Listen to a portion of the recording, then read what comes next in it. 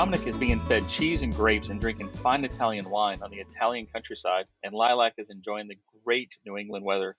But that's okay because we have a special guest today, Mr. David Sheridan. Let's kick it off. David, thank you for joining the show. Happy to be here. Yeah, thank you very much. VMware is taking off, and a lot of people didn't believe in it when it was first, when it first started. And now here we are with cloud. Did VMware miss an opportunity to be the platform across all clouds, or does VMware still have a place in this cloud world, if you will? Well, I think I think VMware clearly still has an important place. I always go back to the history. When I made the early investment in VMware, it was portrayed as kind of a development tool where you could dual boot both Windows and Linux, and so people developing applications for both. But the way VMware really took off was, as I understand the story, IBM came out with a multiprocessor box, and nobody wanted to buy it because you couldn't. The practice that people developed was you run one instance of Windows for each application because Windows didn't have the greatest reputation as an operating system in the way we defined it 40 years ago. And so nobody wanted to run a multiprocessor Windows with a bunch of applications running on the same thing. So VMware came to the rescue and allowed you to take this multiprocessor and chop it up into a bunch of separate hosts so you could run multiple instances, the Windows operating system, where it's really a Windows runtime system, I think, and VMware was providing the isolation between these different applications that seemed to be required. Now, I think that's where it really took off in the enterprise, was that, and the rest is history. Now, I think it's kind of an interesting transition to get to the cloud because to me, the cloud grew out of some ways. I like to attribute the cloud to Google because many people don't realize how expensive it is and it was to run a search engine like Google. In fact, I suspect that if they'd gone directly to VCs, they would have been turned down because it's just infeasible to run a search engine of any scale with that cost. And one of the geniuses of Larry and Sergey was they used just stripped down basic no-name kind of servers to build up this huge capacity at a fraction of the cost that most enterprises were doing at the time. So I think that very cost-sensitive approach was what succeeded with Google, or made it possible. And Jeff Bezos picked up the same theme in building out his empire. And I think then the cloud computing arose out of the realization that this was a useful service to provide in this form of ultra cheap, kind of cookie cutter type servers that are replicated. So it's it's quite a different evolution from the way VMware evolved, where it was cutting costs in the enterprise as opposed to figuring out how do you scale up a search engine, in effect, or a e-commerce site. So I think that, to me, maybe it missed the opportunity, but really be hard to see how you would stitch those together early on. It sometimes feels like, the cloud is just one big VMware kind of instance out there. But the other thing is, like, going back to your IBM analogy, like IBM wanted to, it's just taking, it feels like, the old mainframe kind of analogies and putting it to a Windows core. And what's interesting, what you said about cloud, is it seemed to be born out of necessity of, let's say, Google or Amazon's extra capacity, or kind of thinking of how they scale their own issues. But everybody's taking or trying to take advantage of that now. Is cloud growth going to continue, or are we going to go backwards now? Because, I mean, VMware is still there. Like, how do the two transcend each other now where we are? How do you see that, David? Well, to me, the key element in cloud is, a trend that we've seen in computing very broadly, where you start out with a diversity of approaches. So, we saw in the early days of computing, there was a diversity of computer architectures. We've not exactly converged to about two, ARM and x86, and not always the best technology wins. Witness English as a language, for instance, but often sort of converging on a good enough solution is what the name of the game. We saw the same thing in networking, where you have, all these different type of network technologies, and almost everything is Ethernet at this point. And same thing, that we've converged in network architecture. Almost everything is IP based, TCP, and so on. So, to me, with cloud, the key element is again this convergence. The way you build a lot of computing capacity is a bunch of the same things all connected together in a very routine kind of way. Now, as Zach knows, I've had great difficulty with the Jeff Bezos term public cloud, because Jeff Bezos' public cloud is as public as Disneyland is, because it's like Disneyland is a public park because you can pay to get in there. Jeff Bezos' public cloud is basically just as public. You pay and you get in the door, and Jeff Bezos makes a lot of money, just like Disney makes a lot of money showing up in their park, their public park. But I think that, to me, the big direction in my mind is cloud going or coming. It's the recognition that there's the service provider cloud, as really what I'd like to call it, and then there's the private cloud. And one of the things that inspired this startup Apstra that was bought by Juniper was the view that the thing that separated Jeff Bezos from an ordinary enterprise was the automation that allowed you to run a private cloud with the same efficiency as AWS can run.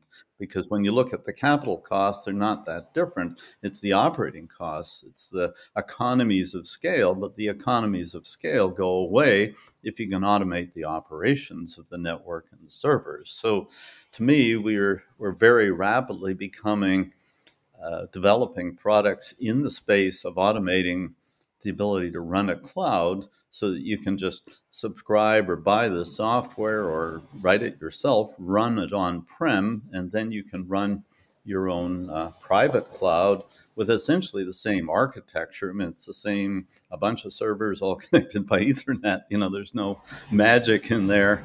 Run the same software, and so you can have private cloud and public cloud. And so, to me, what I see is more and more enterprises think, well, let's achieve a balance here. We'll run some in our private cloud and some of our applications in the public cloud. And the analogy I've used many times is between, having your own private residence versus a hotel.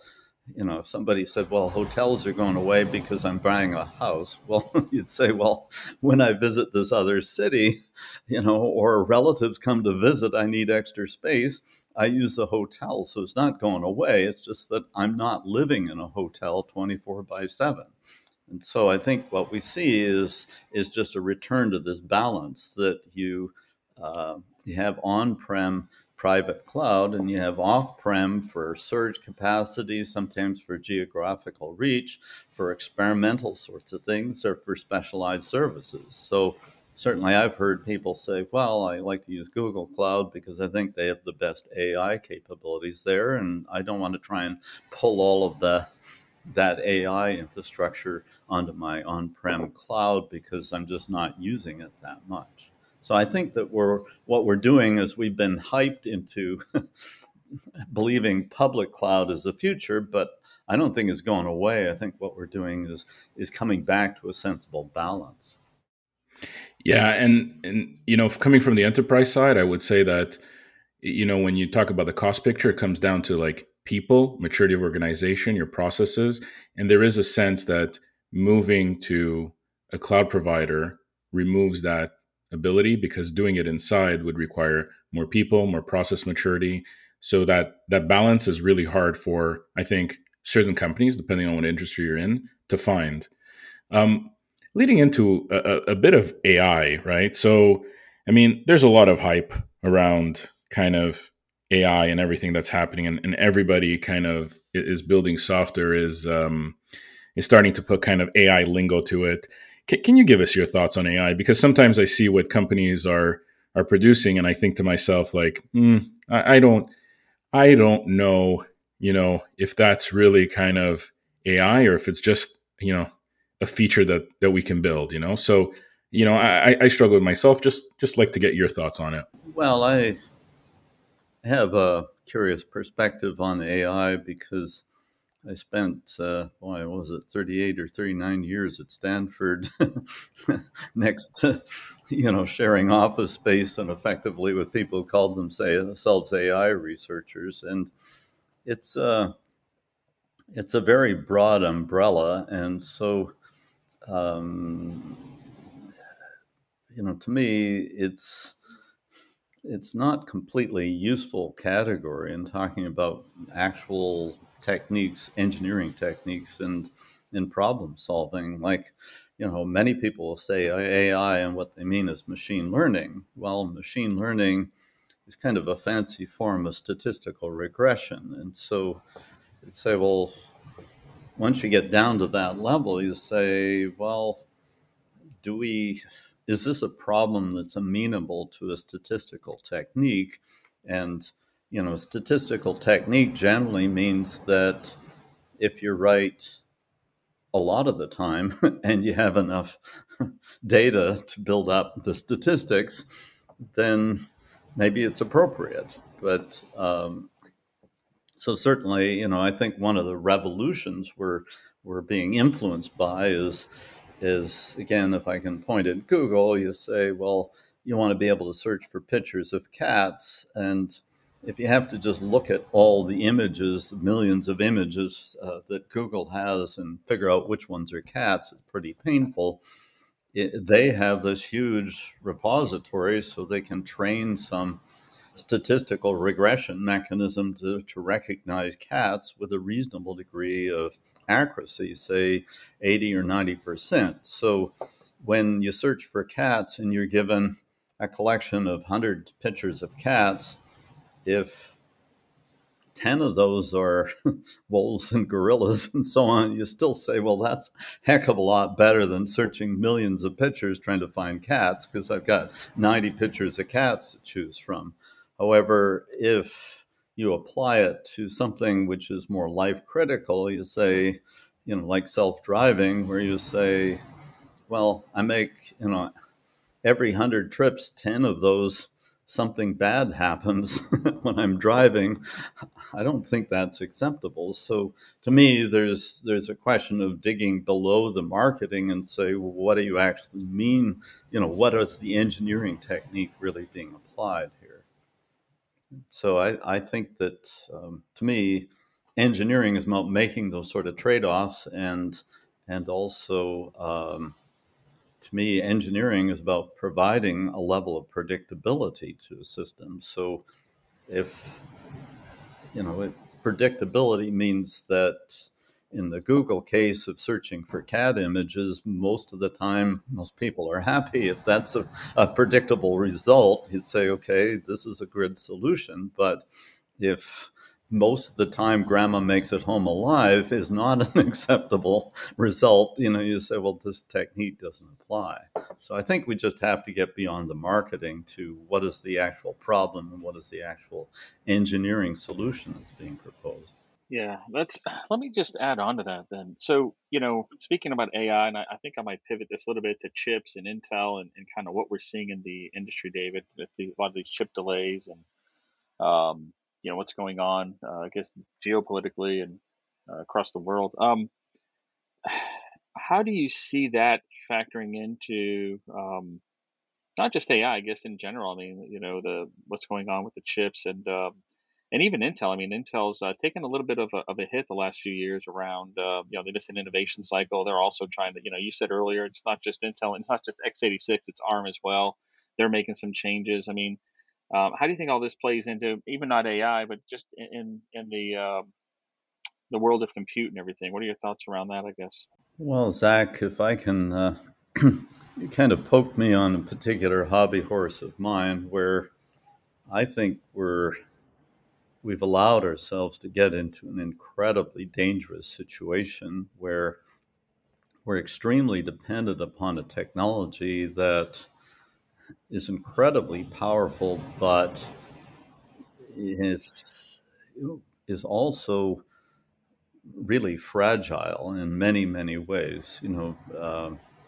We've had examples of this where missing semicolon means a spacecraft disappears into a planet, and we've had examples where we've come very close to having a public water system compromised by an intrusion into the system.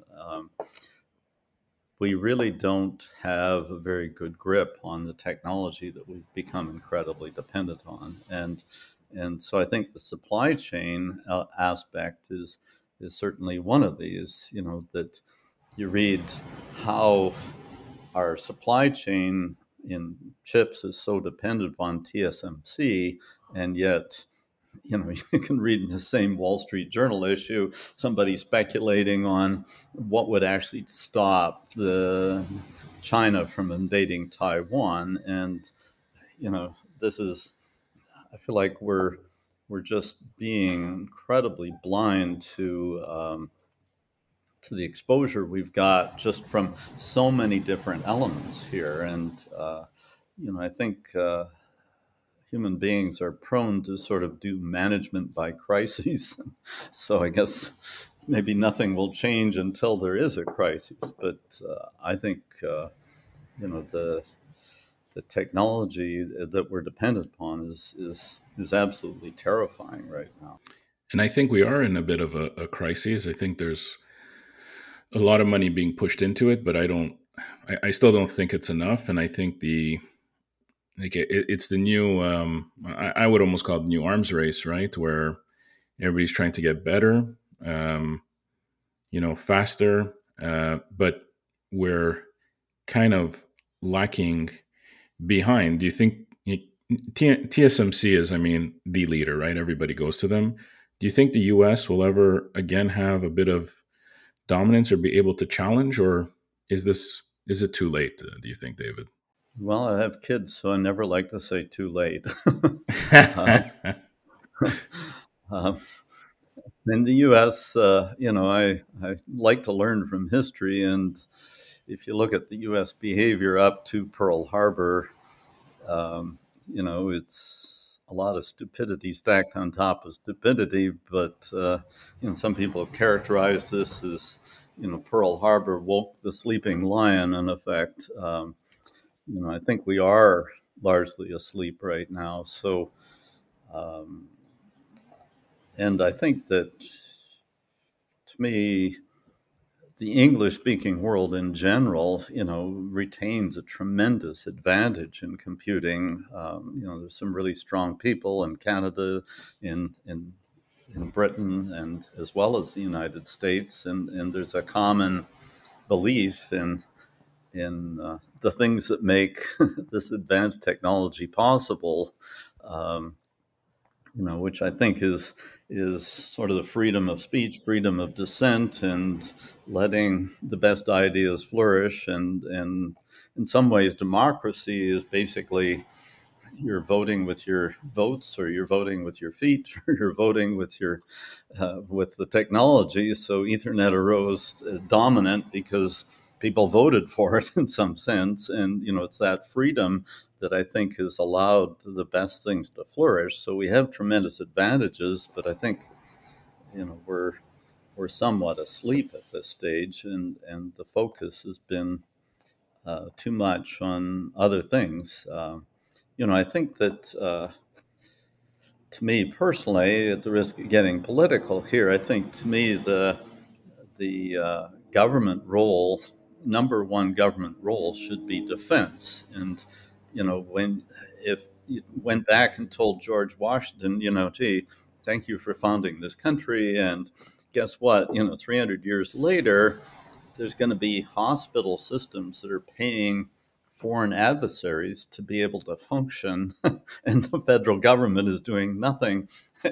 The Washington would say, "Boy, something went wrong along the way." I mean, you could describe all the right things that happened, but something desperately stupid went wrong along the way. And the other story, if I can sneak this in, which is about the internet, which is that um, in in the early days of the internet, I I didn't know everybody on the internet, but I had a directory that had everybody on ARPANET, and that was pretty much everybody on the internet early on. So it was a small researchy community. And I remember in 1988, the surprise when this first worm broke out. I was at MIT at the time, and this was a wake up call for researchers because we hadn't really thought about the attack surface of the internet. In about 10 years ago, I had a PhD student, that maybe 15, who did this study. This was at Stanford, where he was just looking at traffic coming into the Stanford email server. And what he determined was 94% of the connections to that server were attack attempts, probes, and so on. So if you view, we've gone from zero bad activity to 94% of the traffic is trying to compromise something or other. And this is just one data point, so who knows? But and there's no reaction to this. And I think this is where, again, we've completely, the country, in some ways, the government has failed its fundamental job, which is to provide defense. Now, the other piece of my hobby horse here is, when I taught at Stanford, I would tell my students there's a conflict between privacy and security. If you don't believe me, try getting on an airplane where you tell the flight attendant, "No, I'm not telling you who I am," because that compromises my privacy. I'm anonymous, and and so on. You get no place, right? So, the fact we allow people to be anonymous, we prevent sort of violations of privacy, is the first order bit on the internet, has produced incredible problems. And any attempt, I made some attempts to try and throw out some ideas in the research context about improving the security of the internet, and a lot of it was focused on fighting back. That is, you say, there's no reason on the planet that somebody should be sending me unsolicited packets. So if you imagine that I can trace back and cut them off from the internet in a way which was not which was reasonable, you'd say we could stop this 94% of attack traffic. Now, there's no military on the planet that's ever survived with the notion that you're sitting there being attacked constantly and you don't counterattack. So why have we ended up in this ridiculous situation? Because the privacy people win out over the security people, as far as I can see. We've got our priorities wrong. Yeah, and I completely agree on that side, because it always is a compromise between your privacy and I would almost call it convenience, right? And everybody takes convenience. Under Counterpunch, this is exactly why it's always airports and bridges, and it's the same thing. But unfortunately, I think from an enterprise side, the companies are now trying to defend themselves, but yeah, potentially not with the right people, maturity, understanding, as potentially a government can coordinate and pull together. But if you imagine you had a bunch of Russian mercenaries show up at a hospital and take the place hostage physically, Yeah. and the government said, "Well, your problem, you should have your own paramilitary force in the hospital," we'd say this is insane, right? But that's what's going on. It's just not apparent because it's not in person, but it's the equivalent. There's definitely a new battlefront. We talked about it, Mike, as Yeah. well, right? We talked about 5G this week. There's an article, David, around 5G, and everybody talks about China being more advanced and ahead. Maybe that's not the battle. This article is even questioning whether 5G is it going to, I wouldn't say survive, or forget how the article phrased it, Mike, right? But basically, we skip beyond that so we can kind of disarm them. But just this battle, to your point, David, it's not traditional. Let me put on a camouflage, suit. Let me get some guns, go out there and battle on this front. It has shifted, and I feel like we were caught afoot a little bit. I think Intel trying to bring some of their chip manufacturing back here to the U.S. is wise. You're right on Taiwan Semiconductor. I mean, it is that the crown jewels right there, and it's just very interesting to me to hear this perspective, because you're right, but I don't know that we're moving quick enough to uh, to protect us from some of this stuff. And the other thing that we've spoken about, Zach, that I think we come back to is like the fragmented internet, right? If you think about China kind of locking down the great Chinese kind of firewall, is Yeah. that where, from a geopolitical standpoint, we're all going to move to? And I mean, I can see it happening. Is it realistic? And it's starting to become more and more um, visible that that's going to happen, because India and Brazil and some other countries are starting to follow suit. Do you think that's wrong, David? Do you think that's something that will continue to happen? What are your thoughts there? Well, I don't think following suit with authoritarian regimes is the right solution. Uh, there's uh,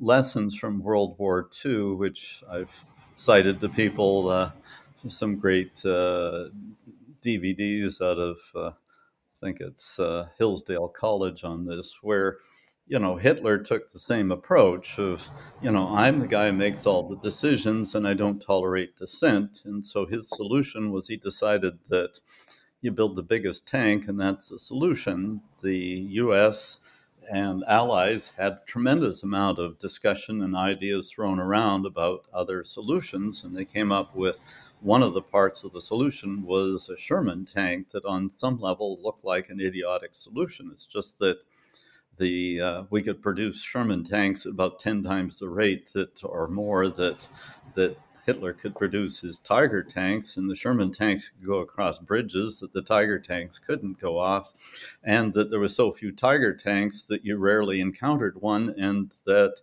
because there was so few, the Allies used anti-aircraft guns against the Tiger tanks, where they could shoot them before they even got within range of anything interesting. So, to me, there's a real danger that, you say, well, gee, an authoritarian regime can operate much more efficiently, can have a lot less mess than this, free society that tolerates dissent. But history says that routinely they come up with stupid ideas and build stupid stuff and go off the rails. It's, we can harvest the collective intelligence of the smartest people. And the other thing that happens is people vote with their feet. North America has benefited enormously, and even Britain, from this. Of smart people want to go where their ideas will be heard and will be considered. And so, we're the chaos people would say a strange attractor for smart people. And so I think we want to keep that. But at the same time, to me, again, pardon my repeated analogies with World War II, I think that the direction China has gone under the Xi guy, it's clear to me that we're in a 1939 type of situation where at some point you have to pick sides. You have to say, are you with the Allies or are you with the Axis? And I don't know whether there's a neutrality game to be played here, but I think there is a question of picking sides, and clearly China is pushing in that direction to say, be on our side. Well, I think the U.S. needs to be tougher to say, if you're not on our side, you're on their side. That's what we had to do in World War II. And that's what every war involves. At some point, you have to say who's the friend and who's the foe. And I don't think it needs to be a military conflict, but to me, the modern form of well, way I like to put it is warfare has really been replaced by economic competition. And, a key part of economic competition is what are your access to markets and what's your supply chain. And if we pull all of that to the Allies side, the Axis people can have whatever they want, and they can operate independently and see if they'll be the first authoritarian regime in the history of mankind that hasn't done something incredibly stupid. Yeah. And I think the supply chain and some markets are definitely starting to move their way back to the Western side of the world. But I think it's a long game, right? So that'll take time to play. Going back to something Zach said about 5G and the lead that other countries have been, and these articles we read here about how the U.S. is so behind in 5G, and but there's been a lot of research lately about low orbit satellites, and I guess SpaceX is the biggest example, at least the most well known with Starlink Internet, and is 5G or cellular as we know it going to fade away to the internet from low orbit satellites? Is that the evolution, or are we going to continue this the current way we're going? And yeah, Zach, you're also the network guy, so I know you're kind of hands deep in it, but I'm starting to kind of agree that low orbit is these satellites are going to replace it, but I don't know if that's the full story, right? So yeah, I pass it to you two, the network gurus here. Well, pardon me, but I used to tell this story if you like, to my students at Stanford in my distributed system class, where periodically some new technology would come up. And I'd say, hardware people are like somebody shows up and says, listen, your breakfast cereal is going to be in a different package. And this is going to mean you'll change your diet and you'll live a different life and everything else. And I said, well, if it shows up in a different package, well, if it packs more cereal in, if it's easier to open and so on, then I'm not going to change my diet. I'm not going to change any piece of my life other than it's just be a little easier to have breakfast. And I think that 5G is in the same category. I think SpaceLink is going to be, it's going to improve communication and so on, but will it fundamentally change things? I think it's more like, thank you for better, cheaper, better packaging of my breakfast cereal. It's made my life incrementally better, but I'm not changing particularly anything I'm doing. I think the key transition that occurred, and that really hit me because I bought a cell phone for a ridiculous amount of money, and I think it was in 86 or 87 or something or other, that the notion that you had mobile communication, that we're no longer calling a phone, you were calling a person, and that, and using that together with a computer where you could be connected where you were as opposed to going to the computer where it was. To me, that was the revolution. That was the revolutionary step. Everything else is just better packaging of the breakfast cereal. And, we've gone through these transitions where it used to be that the web was kind of limited because people were on dial-up. So, fancy graphics and video didn't work too well. Now video is just not a big deal. So, to me, you reach these plateaus in technology, and maybe I'm just being short-sighted, but I just don't see it changing. It's just, everything's getting a little better, cheaper, faster. That's fine, but it doesn't change things. It's evolution, not revolution. Yeah, exactly. I mean, 5G, I think, has just taken on a life of its own that doesn't make any sense to me at all. The marketing people have taken over. That I find dazzling is people talk about, well, the way to self-driving cars is you have 5G. So what does this mean? That my car is going to talk to some bozo in some place on the freeway and decide what to do? I mean, I'm surprised that this isn't, this could be made into a horror film, I think, more than technology. Yeah, we can get there. We can get there, yeah. I wonder, and part of this too is, I mean, there's no doubt 5 years ago, the Chinese with ZTE, Huawei, and these guys came out and just they took the lead. I mean, they just dominated. And most of the UK had it deployed, and I just wonder if part of this is, okay, well, you took the lead, that's great, but guess what? Man, it's not really, we're past that now. So good for doing that, right? Now we're moving on to something else, right? Wi-Fi 6, I don't know, sixth generation low orbit satellites. I in a way, I think a big part of this is really pinning, not to make it political. This isn't political, but just it's it changes the landscape a little bit for them, and I think there's something there maybe.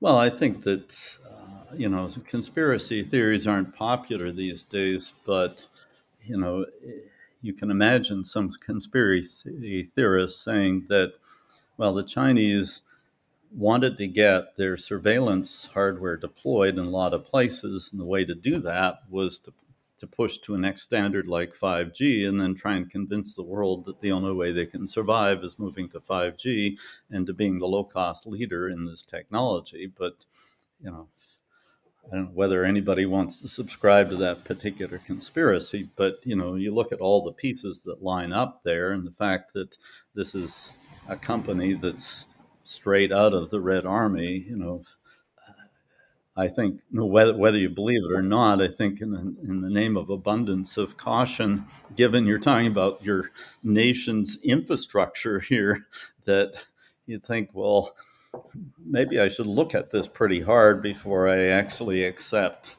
a communist country and company in becoming the communication infrastructure of my country.